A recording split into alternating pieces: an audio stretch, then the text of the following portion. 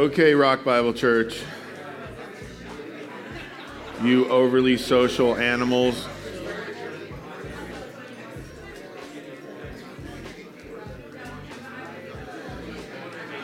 You know, we're going to get accused of overemphasizing fellowship as a theology doctrine.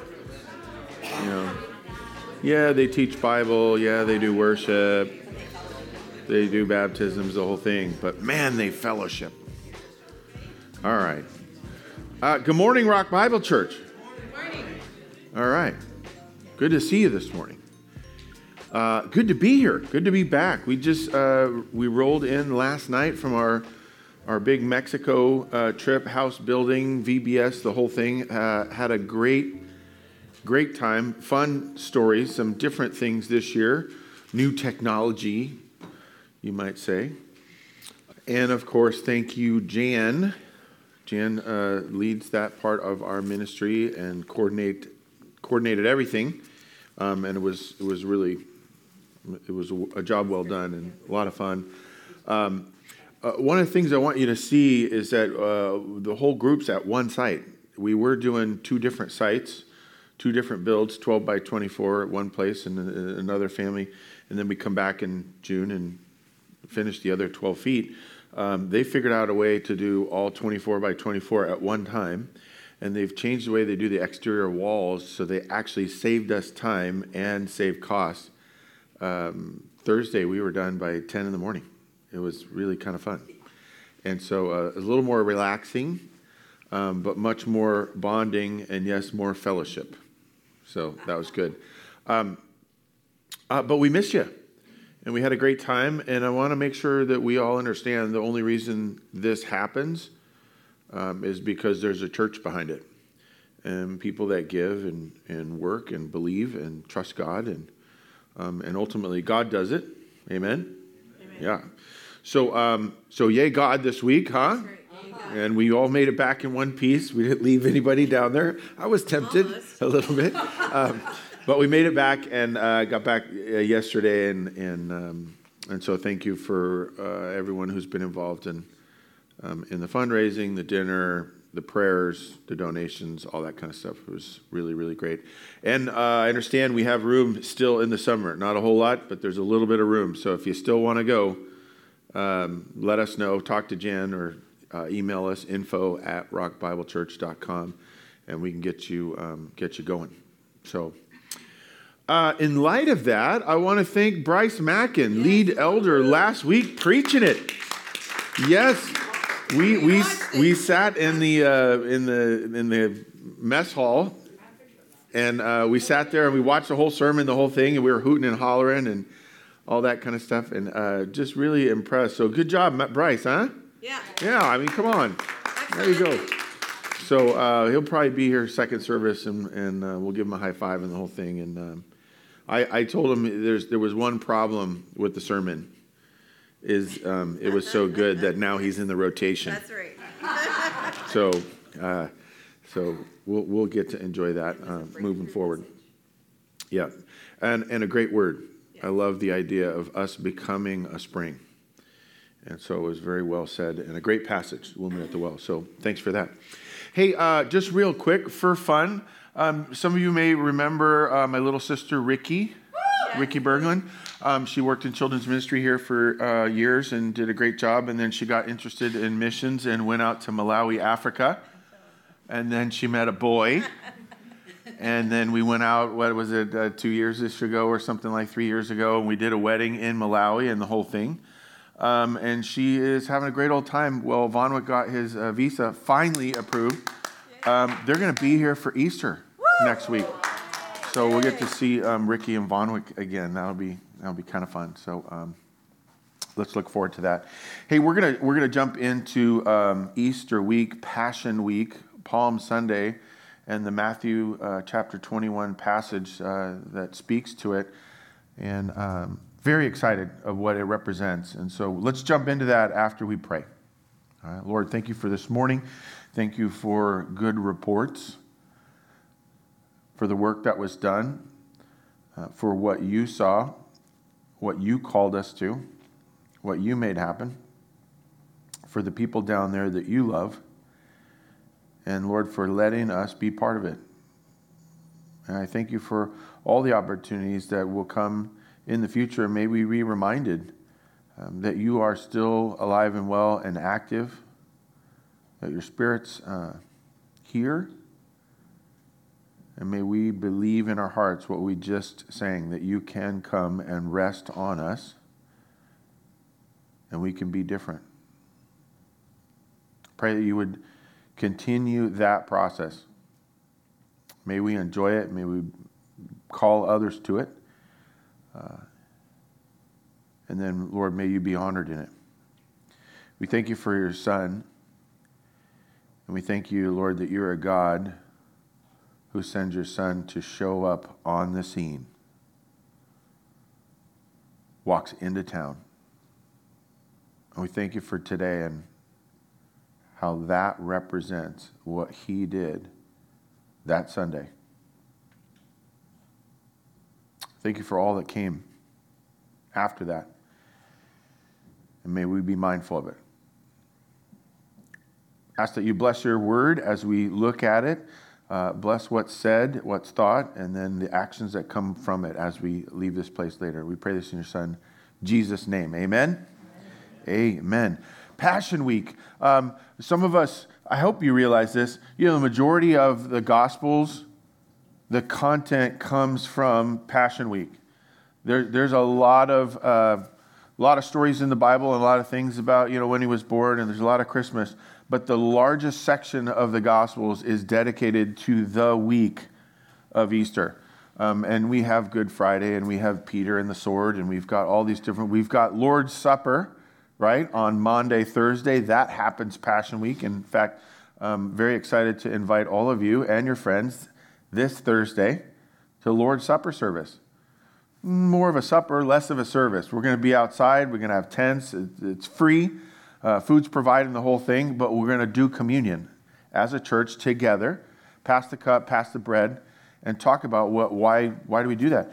That happened during Passion Week. Of course, we have the crucifixion, we have the resurrection, we have all of that during the week, but we also have Jesus on trial. We have him in the temple. We have him teaching the disciples, interacting with people.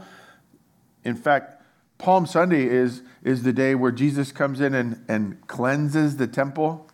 You remember that phrase? Jesus cleanses the temple. That's the nice way to say it, right? He goes in and he immediately starts having a difference. We get a bunch of stories. I want us to see the value of the name for this day, where Jesus comes on the scene, and we call it Palm Sunday. In fact, many of your Bibles, if you looked at that section, that passage, you read the title at the top. It's called the Triumphal Entry. Right? Well, I get the entry part. He came into town. What's the triumphal about? Let's figure that out. Let's start today. Matthew chapter 21, verse 1. Got 11 verses for you today. Now, when they drew near to Jerusalem and came to Bethphage, to the Mount of Olives, then Jesus sent 2 disciples, saying to them, "Go into the village in front of you, and immediately you will find a donkey tied and a colt with her." What just happened there? It's very subtle. We usually think of it as happening in the Old Testament. Is that a little bit of a prophecy? He says, hey, I want you to go into this next town. When you get here, here's what you'll find. Immediately. You won't have to look too hard. You know what a donkey looks like. Find it and bring it here. Now, anybody remember, does this happen? It's about to happen in a couple sentences, right? I want us to make sure we see this morning all the little things that play into what happened on Palm Sunday to this triumphal entry. Is this a triumph? Is this a win? He called it, hey, there's a donkey just inside town. I guarantee it. Go find it, immediately bring it back. Who likes to win? Anybody like to win? All right. Now let's be honest. How many of you like to win so much when you're playing little board games that you cheat just a little bit? Yeah? It's just a board game, okay? I'm not talking about my taxes, right? But we like to win. I want you to enjoy that feeling of winning through this whole passage because there's a bunch of little wins. Now, is there a huge win coming on Friday? Absolutely, right? Is there a greater win on Sunday? Wonderful. Those are like playoff wins, right? Or the championship. But a team has to win a few games before they get to playoffs. I want to see the wins that come up to. Because really, they're going to create some questions.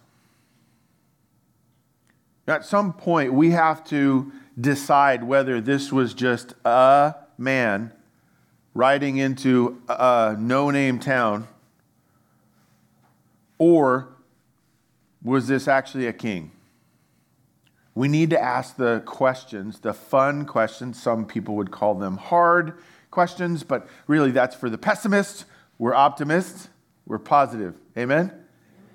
We're going to ask the questions about this king. All right? Hence the title for this morning, The King in Question. Because guaranteed, when he was coming into that town, when the two disciples heard him ask, hey, go find this donkey, I bet you they had questions. I guarantee they had more questions than we did. But the answers are right there, and we're going to see them this morning. Let's keep moving. Go find this donkey, right, tied up. Untie them, bring him to me. Verse 3, if anyone says anything to you, that's going to happen, right? You walk into a town and you try to take somebody's car. If anybody's paying attention, there's going to be some questions. Somebody's going to say something, right? When this happens, you shall say, what? Lord needs them. Okay, we're gonna try this. Okay, we're gonna have an interactive portion of the morning. I'm gonna read the first part up to the comma, and then you're gonna out loud repeat. Right? We call this responsive reading. You're gonna do those 4 words. All right. Verse 3. If anyone says anything to you, you shall say, the Lord needs them. Who? The Lord. And it's not God. Oh. Shouldn't it say Jesus needs them? Or random woodworker, stonemason outside of town needs a ride? He says the Lord needs him. Is that a little win? It is. Why? Because how is Jesus referring to himself? As the Lord. Later on in a couple days, he's going to be on trial before Pontius Pilate, and Pontius Pilate's going to ask him outright, are you the king? Jesus doesn't answer the question right then, does he? No, he's smart, knows how to handle himself, but does he answer the question here 3 days early, 4 days early, whatever? He calls himself Lord. Well, that begs the question, right? Is it true? Can he prove it? That's what we're going to see here. And he will send them at once. You tell them the Lord needs them, and they'll send the donkey. This took place to fulfill what was spoken by the prophet, saying, verse 5, say to the daughter of Zion, behold, some guy is coming to you. Is that what it says? No. The king is coming to you, humble and mounted on a... Really? On a colt, the foal of a beast of burden. Apparently, way back in Zechariah, he predicted that the king was going to come, and when the king came, he'd ride a donkey. Is that a little bit of a win? What he said, the Lord has need of him, right? And here's a little prophecy. You're going to go in and you're going to find a what? A donkey. Why do you ask for a donkey? Not a horse. And he's fulfilling a prophecy, right? When he gets on that donkey, if he gets on that donkey, what is his physical action saying? Who is he? Let's go with second line, third word. He's king. By his actions, he's projecting who he is. Ooh, can we do a commercial for a second? Do your actions project who you are? Say yes. Yeah? All the more reason to make sure you know who you are. Right? And who are you? You're God's. You're made in His image. You're His creation. He died for you. He paid for your sins. And He gave you a shot at eternal life. End commercial. Right? That's how we act. Saw a bunch of people act that way this week, by the way, down in Mexico. Pretty awesome. Verse 6. Disciples went and did as Jesus had directed them. That's a great devotional verse, right? You could use that in other ways, other times. They brought the donkey. Oh, wait, so how'd they bring the donkey? They must have found a donkey. Was the prophecy fulfilled? There we go. They brought the donkey and the colt and put on them their cloaks. And He sat on them. What a great little 5-word clause. And He sat on them. Why is that so great? Zechariah said the king comes on a donkey or a colt by him sitting on the donkey and say, we're about to ride into town. What's the statement that he's making? I'm the one Zechariah told you about, right? Remember when your buddy Zach wrote you a letter? Hey, someone's coming, visiting. He was talking about me. This is a statement that Jesus makes in just that little phrase, which is why we have to read our Bibles. Amen? That's why we're called Rock Bible Church. Compelling ourselves and others to Christ. How do you do that? Scripture, right? How do you be Christ-centered? You be biblically based. And when we read our Bible, we got to make sure we catch the little things that are wins. And they're everywhere, folks. You kind of know this because I point them out every chance I get every single Sunday. All the little wins. Every phrase God put there on purpose for a reason. This one was for us to see. Jesus didn't just randomly go into town and needed a ride. There was something on purpose going here. You think Jesus knew what Zechariah had said? Did He accidentally pick a donkey? Well, it's, statistically significant that He could have picked something else or done something else. No. God does everything with a focus and on purpose. Right?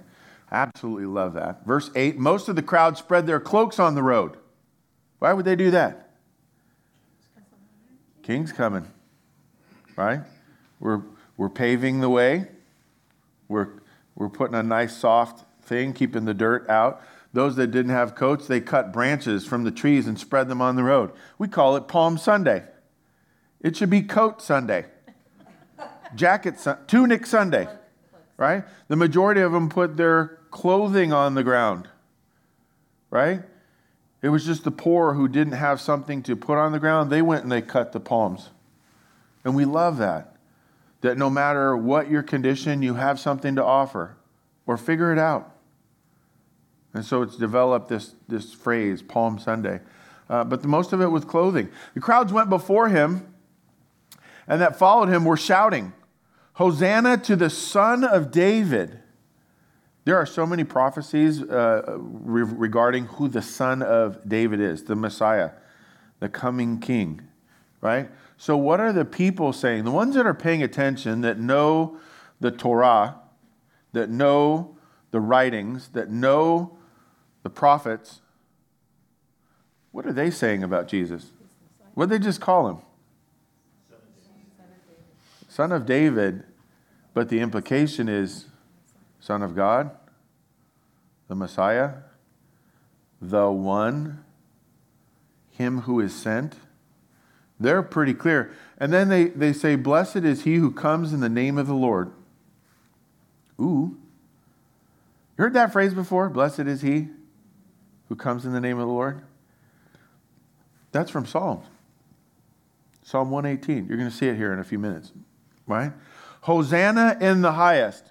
Which Hosanna is this, by the way? Is this just a prophet? Is this one of God's messengers? A minor king? Is he just a pretty good priest?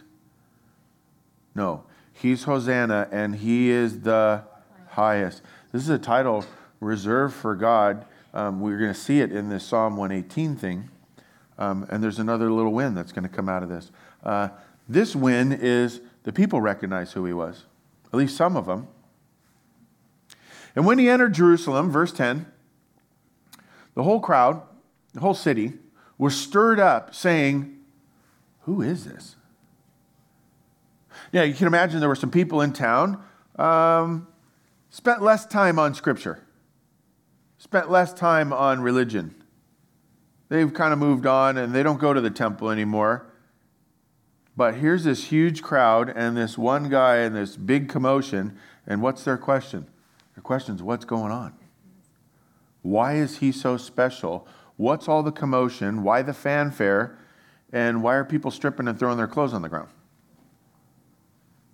Who is this?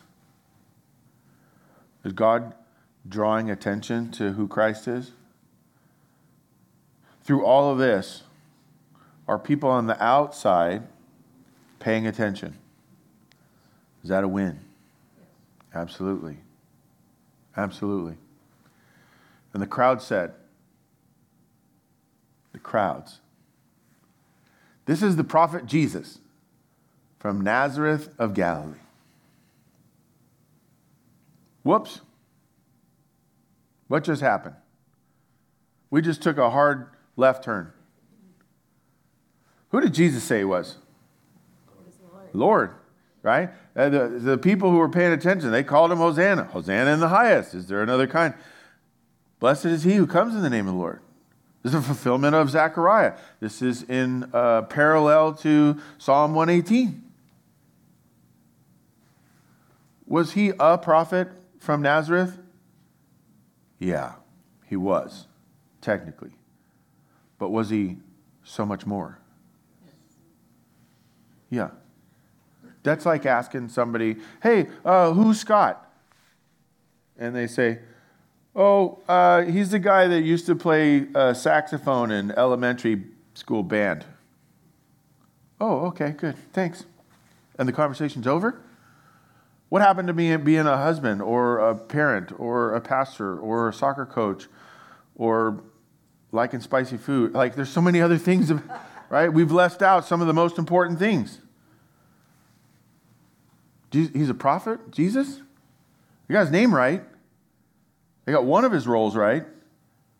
They got his origin kind of correct. But I think we could do better on all three of those things. His role, prophet. Was he more than a prophet? Yes, he's the Son of God. What's his name? Jesus? How about Son of God? How about Hosanna or Messiah? There were a few people named Jesus back then, right? He's more than just that name.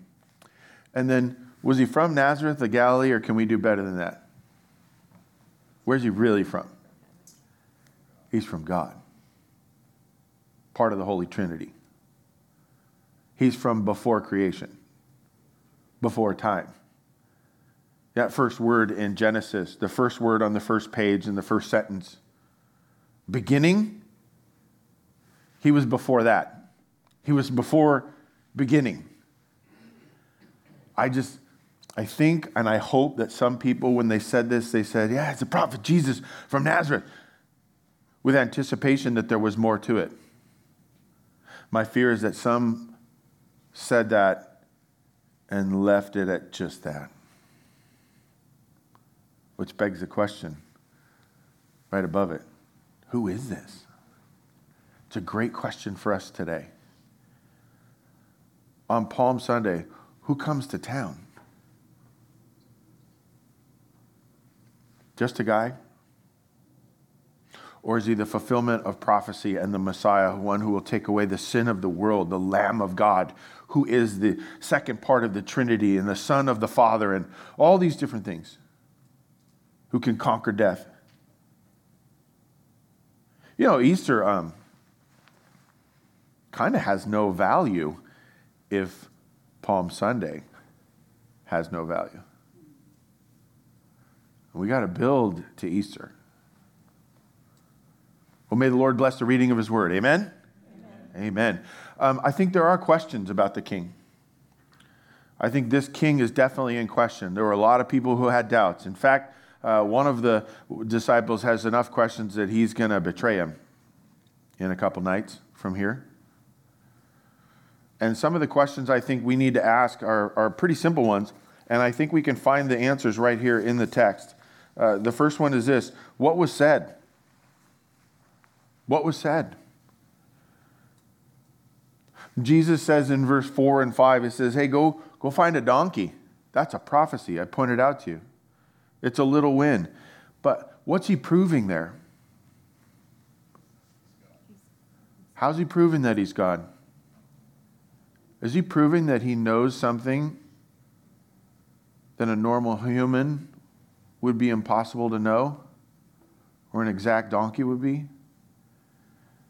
We get through that verse into the next verse, we find out the donkey is there, and they do bring him. And then it tells us that it was done to fulfill what was said or spoken by Zechariah. Chapter 9, verse 9. Here we go. Right? Rejoice greatly, O daughter of Zion. Shout aloud, O daughter of Jerusalem. Behold, your king is coming to you. Righteous and having salvation is he. Humble and mounted on a donkey, on a colt, the foal of a donkey. He says, go get a donkey. He's referencing Zechariah. You go back and they would have known. What did Zechariah say? Not just king is coming, but salvation is coming.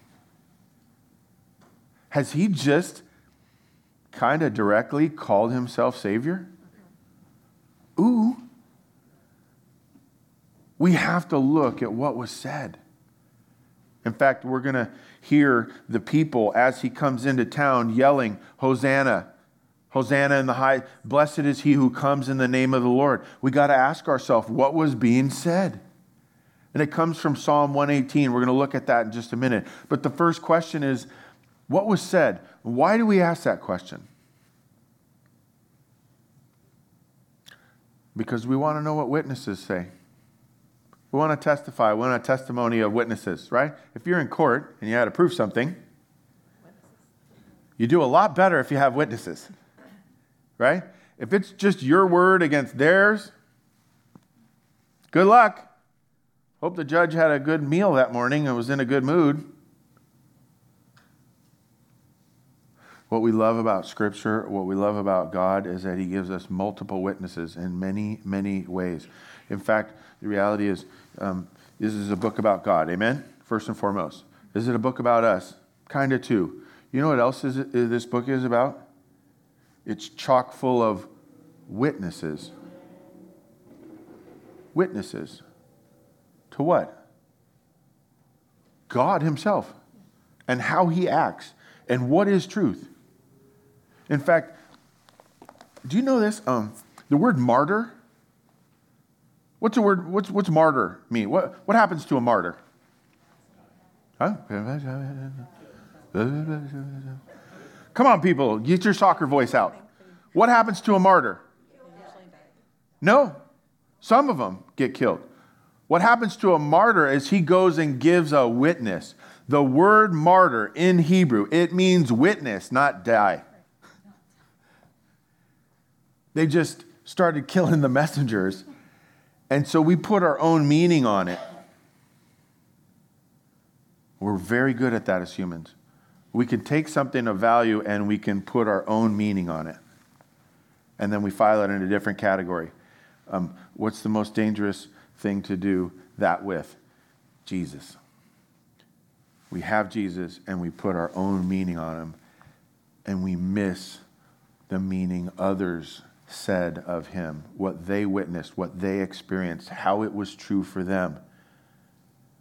One of the greatest things about our Bible is we read what he has been like, and then we start to ask the question, how will he be that still with me, with you? We got to know what's said about him. Second question, what's the feeling? Any guesses? What? No, we already did the said thing. What did he do? Did he tell him to go get a donkey? Man, he's making a statement there with his actions. Does he get on the donkey? He sure does. Does he ride into town on a donkey? Does he say, oh, I'm really sorry, I was tired, and so I got a donkey, but I'm not doing the thing about Zechariah. That's not about me. Does he do that? No. He walks in all his, he rides in all his glory. And then he starts quoting things and fulfilling things. Did he fulfill Scripture? Says twice. 2 different ways. Absolutely. He knew where he's headed. Did he still come to town? He didn't find something else to do. I know the Romans are coming for me. I know I'm going to die. He predicted it multiple ways with his disciples. Hey, take me to Jerusalem. They're going to kill me, and in 3 days I'm going to rebuild. Woo. And he still comes on the scene. Folks, my favorite part about Palm Sunday and the triumphal entry is not so much that he was going to die for our sins a few days later, or for us, that he was going to conquer death and those things. One of my favorite things about Palm Sunday is that God shows up on the scene. And I'm taken back to Genesis chapter 3. We're just a couple sentences into the whole story, and God shows up on the scene. Oh, I gave you one rule, you messed it up. All right, I think I got to come down there, right? He jumps in the cage with them and says, what's going on here? Who told you we're naked? Jesus does the same thing. He does it on Christmas when he enters the scene. Humble in a manger. Was that a fulfillment of prophecy? Yes. Is it prove who he is and what he's capable? Yes. But one of the things we need to understand and value at the highest level is that he's a God who shows up on the scene. He doesn't give us notes and say, good luck. Hey, try this experiment by yourself. Go see if you get some teammates. I'll be over here. Right? There's something really bothers me about Lord of the Rings. You know the movie Lord of the Rings? You got the wizards and all that, and the hobbits is. It really bothers me that the hobbits have hair on the top of their feet. No, that's not what I'm talking about. Gandalf is this great wizard. And every time something goes down, where's Gandalf? Bro, you're the wizard. You should be in the middle of this, like fighting the whole thing with me, right? And then people want to tell me that the wizard, he's like kind of an image of God in the story. Not in that part, he's not. Not in that part. Because my God shows up on the scene and he solves stuff. You're naked? Put these on. You can't solve sin. I gave you one rule, you messed that up. I gave you 10 rules, you messed that up. You had a myriad of rules that all your priests came up with. It's like, we'll create more rules to see if we can follow the 10 rules and get back to the problem where we jacked up the one rule. And after all of that, he says, yeah, you're not going to figure this out. Let's try Christmas and Easter. Let's do that. I'm going to come on the scene. And then he starts teaching, correcting, and the whole thing. What does he do? You know what happens right after this? We stopped at verse 11 today, right? And I said, may the Lord bless the reading. You said amen, yeah. You know what happened if we kept going right there? And Jesus entered the temple and started flipping over tables. He shows up on the scene and immediately starts cleaning house. I love that. You know what he says? As it is written, my house. Ooh. Now, was he quoting scripture that someone else said that it was supposed to be a prophet about what God was saying back when the prophet wrote it, that it was being God's house? Yes. Jesus shows up in the temple, starts throwing tables over. It says, my house. I love that. And it just absolutely makes me crack up anytime I watch a sporting event. And some athlete has a good day and they score some points or put a sphere through a cylinder or whatever. put a sphere through a rectangle, or I don't know, run a little bit faster, jump a little higher, whatever. And then in the post-game interview, they talk about, oh yeah, today I showed this is my house. That's not your house. You threw a ball, kicked the ball, whatever. I know who the house belonged to. When Jesus walked in, he said, this is my house. And there's certain things we're not doing anymore. If you keep doing it, it won't work. But you follow me, paradise. Fun, efficiency, effectiveness. Some goofy. Love that. He says, come follow me. He walks into the heat of the fire. You know, we sing that song sometimes, there's another in the fire standing there with me. That's the story from the book of Daniel. In the furnace. Didn't we put 3 in there? There's 4. Now, have I forgotten how to count? Or is there an extra being in there? A lot of people like to say, yeah, an angel came to protect them. What does your pastor say? I think it was God in that furnace. Because we have a pattern now of him showing up in the garden, him showing up to wrestle with Jacob, him showing up in the furnace, him showing up on Easter, him showing up in Jerusalem the week that he was supposed to die. And he says, every single time, do your worst. Is that all you got? You know, it's funny to me because people talk about arguing with God or competing with God, right? Well, I know God and I are in an argument. God and I are working something out. No, you're not. No. He's teaching you. He's molding you. I mean, you can talk to him all you want, but it's not for him, for your own sake. He'll listen to you, and he'll help you adjust. But you're not in competition with him either. Because for competition, for there to be a rivalry, doesn't each team have to win once in a while? It's kind of like the Raiders and the Broncos. There's no rivalry there. Everybody talks about this rivalry. Raiders never beat the Broncos. There's no rivalry. It's sheer dominance. In fact, I don't know, maybe the Broncos can go into Raider Stadium and say, this is my house. Might be true. That's me being goofy, okay? But here's the point. There is no competing with God. He will do what he wants to do eventually with you or without you. I mean, he would do something without me? Yep. And he'll be really good at it. He'll be perfect at it. Wow.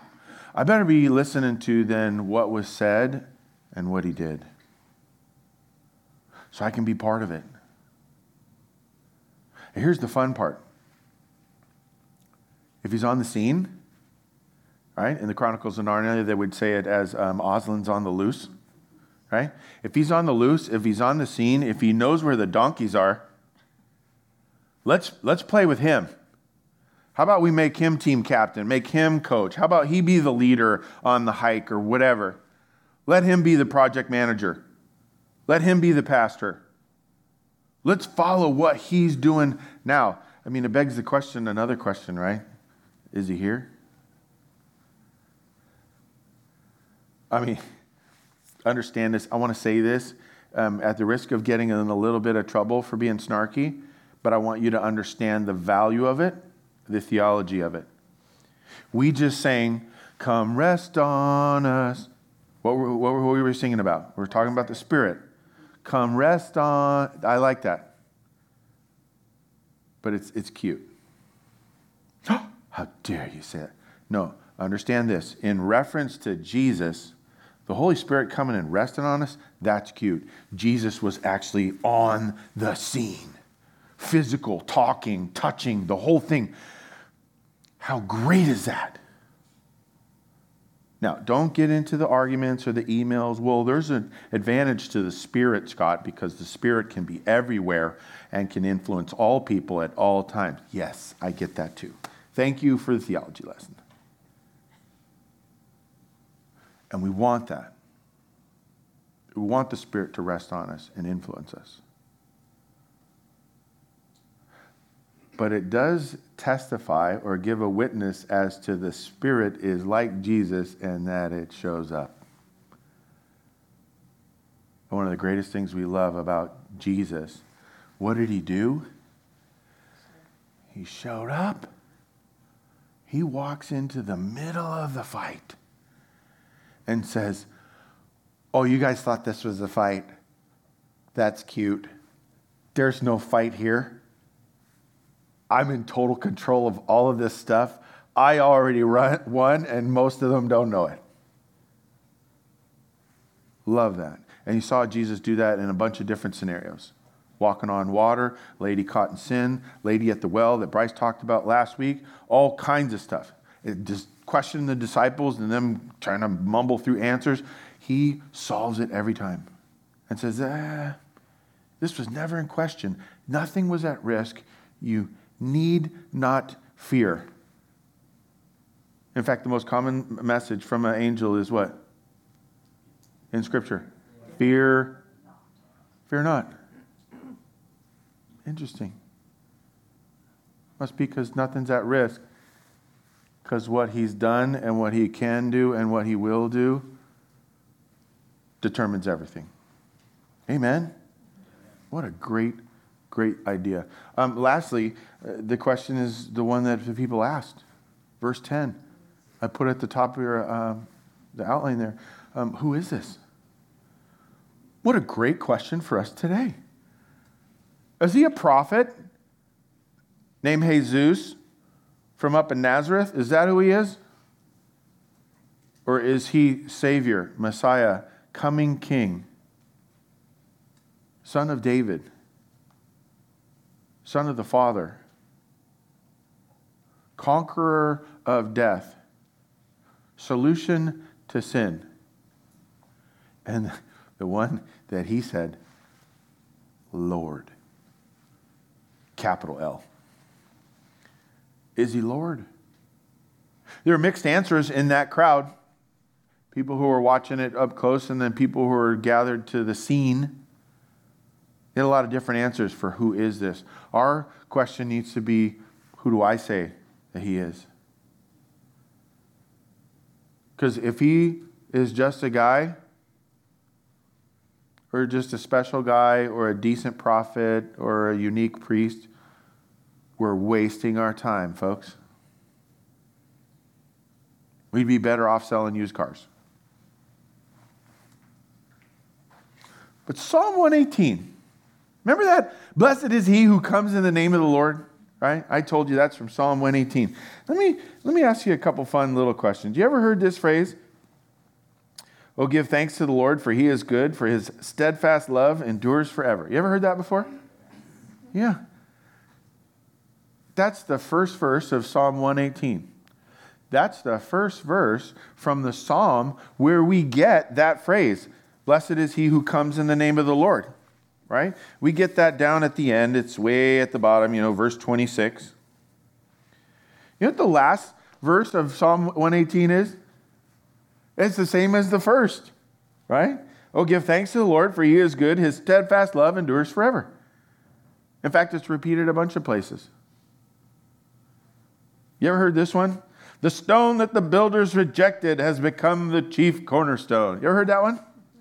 Oh, too many times, right? Some people think that loosely Rock Bible Church got its name from that verse. And loosely, that would be true.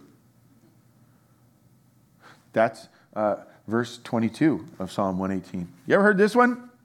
This is the day that the Lord has made. Let us rejoice and be glad in it. Have you ever heard that one? If you've been to one of my weddings, you have. I say it at every wedding. Why? Because it's a party and we're going to celebrate. Hey, welcome. She's going to say yes to him and he's going to give her a ring and the whole thing. This is the day that the Lord has made. Let us rejoice and be glad in it. That's verse 24 of Psalm 118. Psalm 118 is popular today, just like it was popular back then. You know what it says, verse 26? Blessed is he who comes in the name of the Lord. We bless you from the house of the Lord. And here's the one you might not know. Verse 28. The last verse before they close the psalm with the starting phrase. They close it with the same phrase. The last thing that's said before that. You are my God, and I will give thanks to you. You are my God. I will extol you. There cried out the psalm that a couple sentences later says, you're my God, and he's riding in on a donkey. Man, I hope more people would get that message. It's not a guy on a mammal. It's God showing up on the scene. Solving, caring, and saying nothing's at risk here. I will let you Jews and you Romans do the worst possible to me, and you can do it on display. And a few minutes later, it'll be like nothing happened, because I'll be showing up again. You know what the cool part about Easter is? The stone is rolled away, right? He's not there. And what does the angel say to the ladies when they walk in? Why are you looking for the living among the dead? Man, I'm almost cheating and getting into Easter already. It's only Palm Sunday. And then Jesus walks, meets with the disciples, some of them on the road, some of them later at a meal, and the whole thing, he keeps showing up. How has God showed up for you? Who is he to you? I was thinking about this. I've known for many years that today I was going to talk about Palm Sunday, right? But in the last week, we're in Mexico, and we are surrounded by limitations. Just limits everywhere. And one of the things that I think God does for us is he takes us down there and shows us how he takes away limits. And I thought to myself, wait a minute. If he took it away, was it really a limit? If it was a limit, I couldn't take it away. So it's not a limit. It's a perceived limit. That's it. So the problem limit or the problem perception? Ooh, I love that. How could God be on the scene and take away some of your perceived limits? Do you know what your perceived limits are? Because I sat with a guy this week and talked with him for over an hour about his perceived limits. And then I'm thinking to myself, got to use that on Sunday. And there, we used it. Take it. Run with it. With him. Because we're going to make the argument that through the Holy Spirit coming and resting on us, Jesus is still on the scene. Amen. Lord, thank you for being an interactive, on the set, always capable, always caring, always paying attention kind of God. Thank you, Lord, that you never leave us to ourselves. We have many, many ways that you interact with us. I pray that you would help us to see those, engage with those, honor them, promote them. Help us to be witnesses that you're alive and well, that you're not done yet, and we need not be either.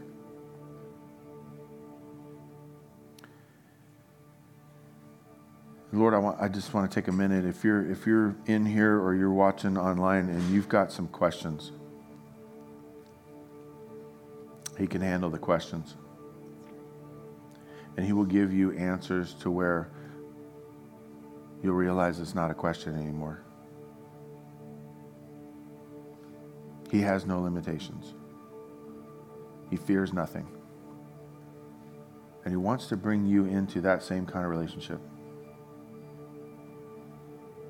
Ask God your questions. Tell Him your emotions. Talk to Him about what you see. And then tell Him your hopes.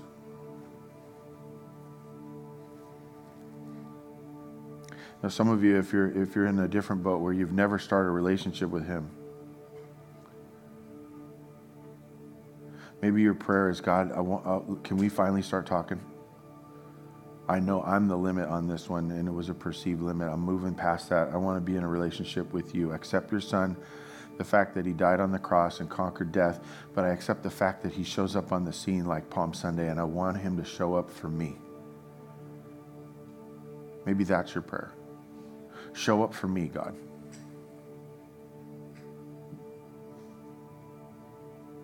If that's you, I want to know. Our church wants to know. We want to help. Lord, thanks for all this. Thanks for the offering we're about to receive, and pray that you would bless it. And for those who are guests, help them to feel no obligation to give. Recognize this is something we do as a family. We pray all this in your Son, Jesus' name. Amen.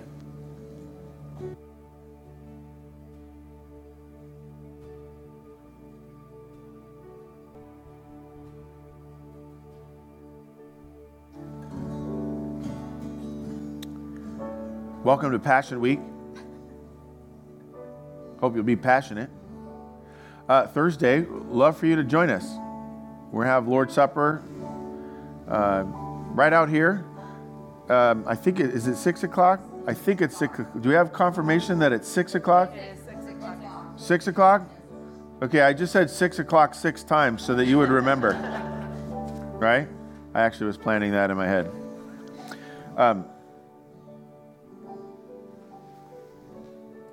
May you continue to question God because He's on the scene. Amen? Go with Him.